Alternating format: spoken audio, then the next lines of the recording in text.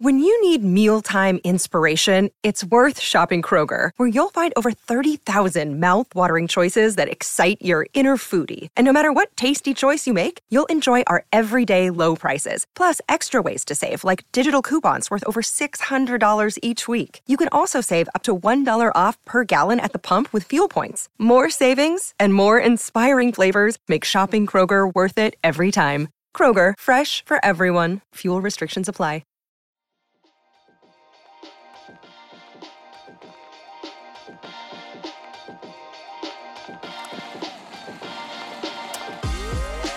Welcome to another edition of Zero Ducks Daily on day 1 million of the ICC Men's Cricket 50 Over World Cup. I'm Daniel Norcross and I am alone once more. Finney has broken his back, not literally, but it's not in a good way. Toby's smashed in Belfast. Sal is wandering around watching football. And I haven't got the faintest idea where to start. Although what I would say is, light beacons from Land's End to John O'Groats via Channel Islands, the Scilly Isles, the Isle of Man, and throughout the septic isle of this great United Kingdom. For England have finally extinguished hope, and for that we must be delighted. It's over, boys.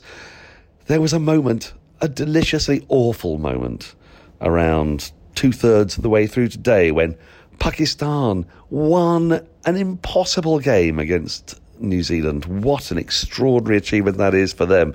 Chaos. They do embrace it so well.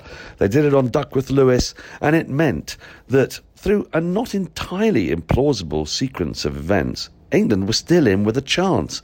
And just as they were in with a chance, they'd done Australia. They'd bowled them out for 286. They had a really chaseable target in Ahmedabad, where the dew was coming down, where bowling second was going to be an absolute nightmare.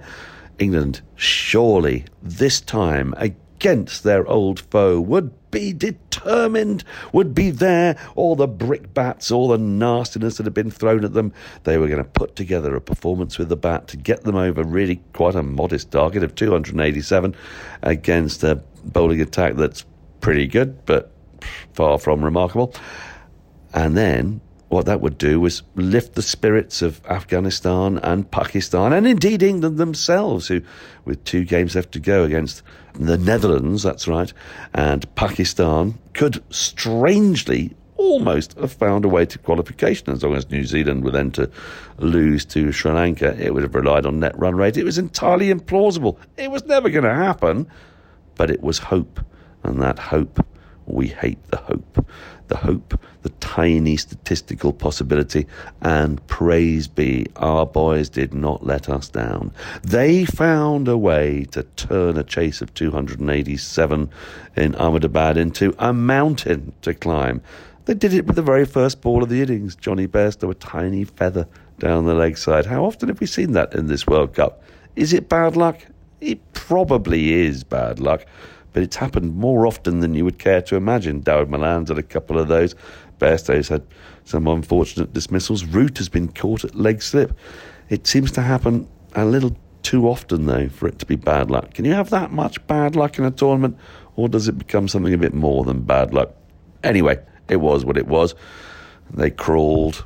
Joe Root, a tiny edge that only Marnus Labuschagne heard. Of all the people, you'd never believe Marnus Labuschagne, would you?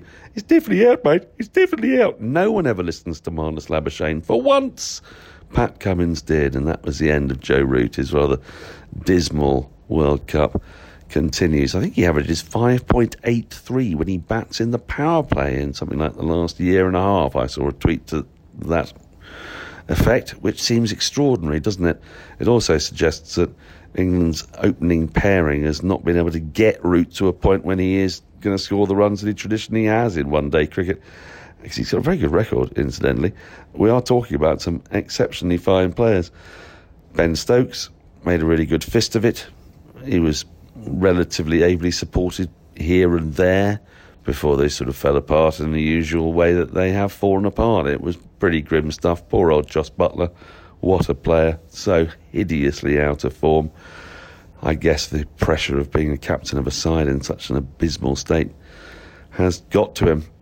It was ghastly. It was another loss.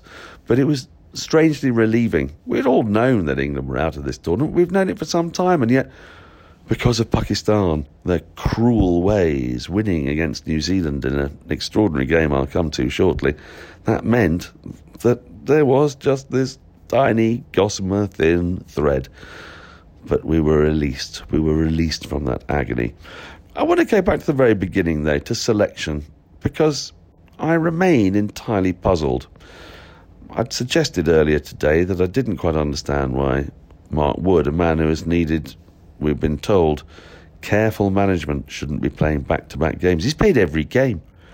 Gus Atkinson was left out, a man who performed magnificently in the only game he's played against South Africa. He made that last over against South Africa was something else. Picked up a couple of wickets, only went for 60-odd runs when South Africa scored 399. Had a good old biff with the bat down the bottom. But no, we'll give Wood another go.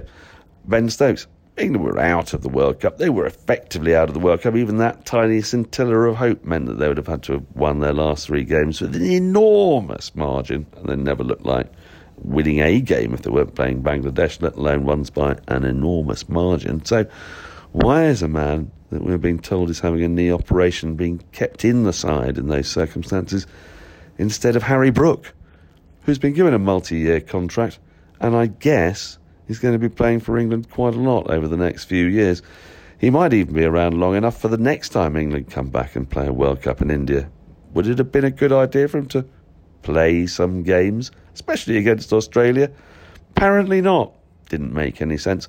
And then the one that people would see as a bit more controversial, they'd imagine it was with my Surrey hat on, Sam Curran. Should he not have played instead of David Willey? I'll explain my thinking here.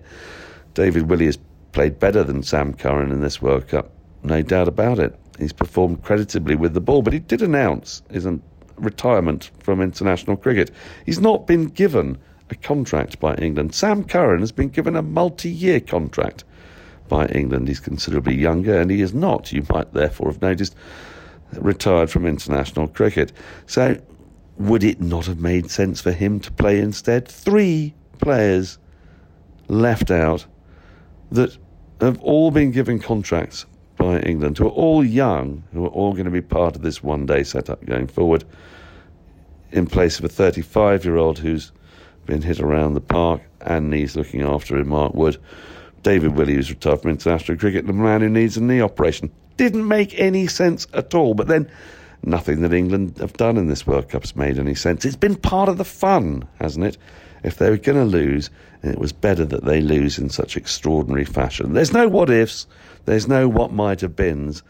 There's just, my God, we were here when that absolute immolation took place. And I say, yet again, that I feel for these players. It cannot be fun. They are great players, many of them the greatest that England will ever have in one-day cricket.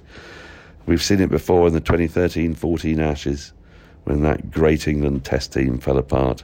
To Mitchell Johnson, likes of Jonathan Trott, Graham Swan, careers ended, Kevin Peterson. It is what it is. But to Pakistan, now they have come from nowhere. Are gone as the chairman of selectors. Gone as the chairman of selectors' nephew, Imam ul Haq. A whole new Pakistan has emerged. It didn't look like it to start with, as New Zealand, coming off the back of 3 losses, went over 400. Over 400, but it's Bengaluru. It's a good old pitch to bat there. It's quite a small ground as well. Still, 400 is going to be too much for Pakistan, isn't it? Fakhar Zaman, overlooked at the start of the tournament, comes in and whacks 11 sixes, 126 not out.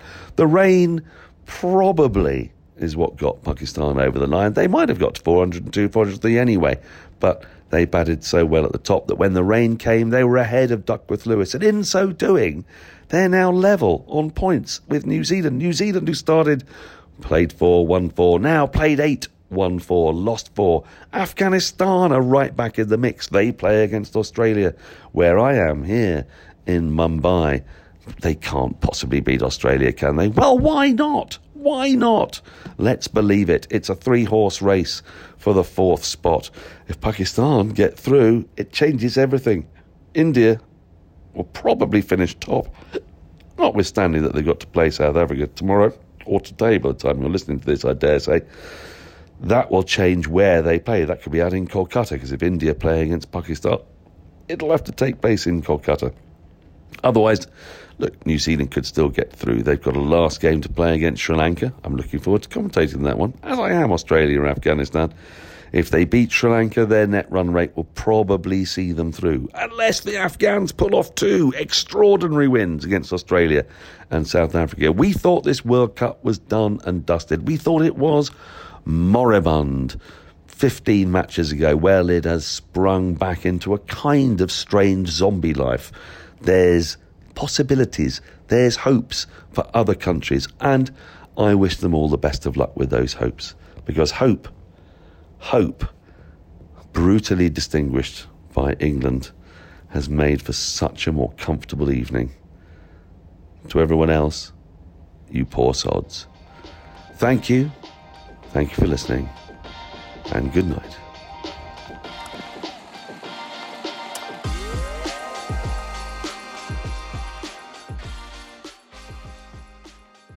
Protect your dream home with American Family Insurance, and you can weather any storm. You'll also save up to 25% by bundling home, auto, and life. American Family Insurance. Get a quote. Find an agent at amfam.com. Products not available in every state. Discounts may not apply to all coverages on an auto or home policy. Discounts do not apply to life insurance policies. Visit amfam.com to learn how discounts may apply to you. American Family Mutual Insurance Company, SI, and its operating companies, American Family Life Insurance Company, 6000 American Parkway, Madison, Wisconsin. Sports Social Podcast Network.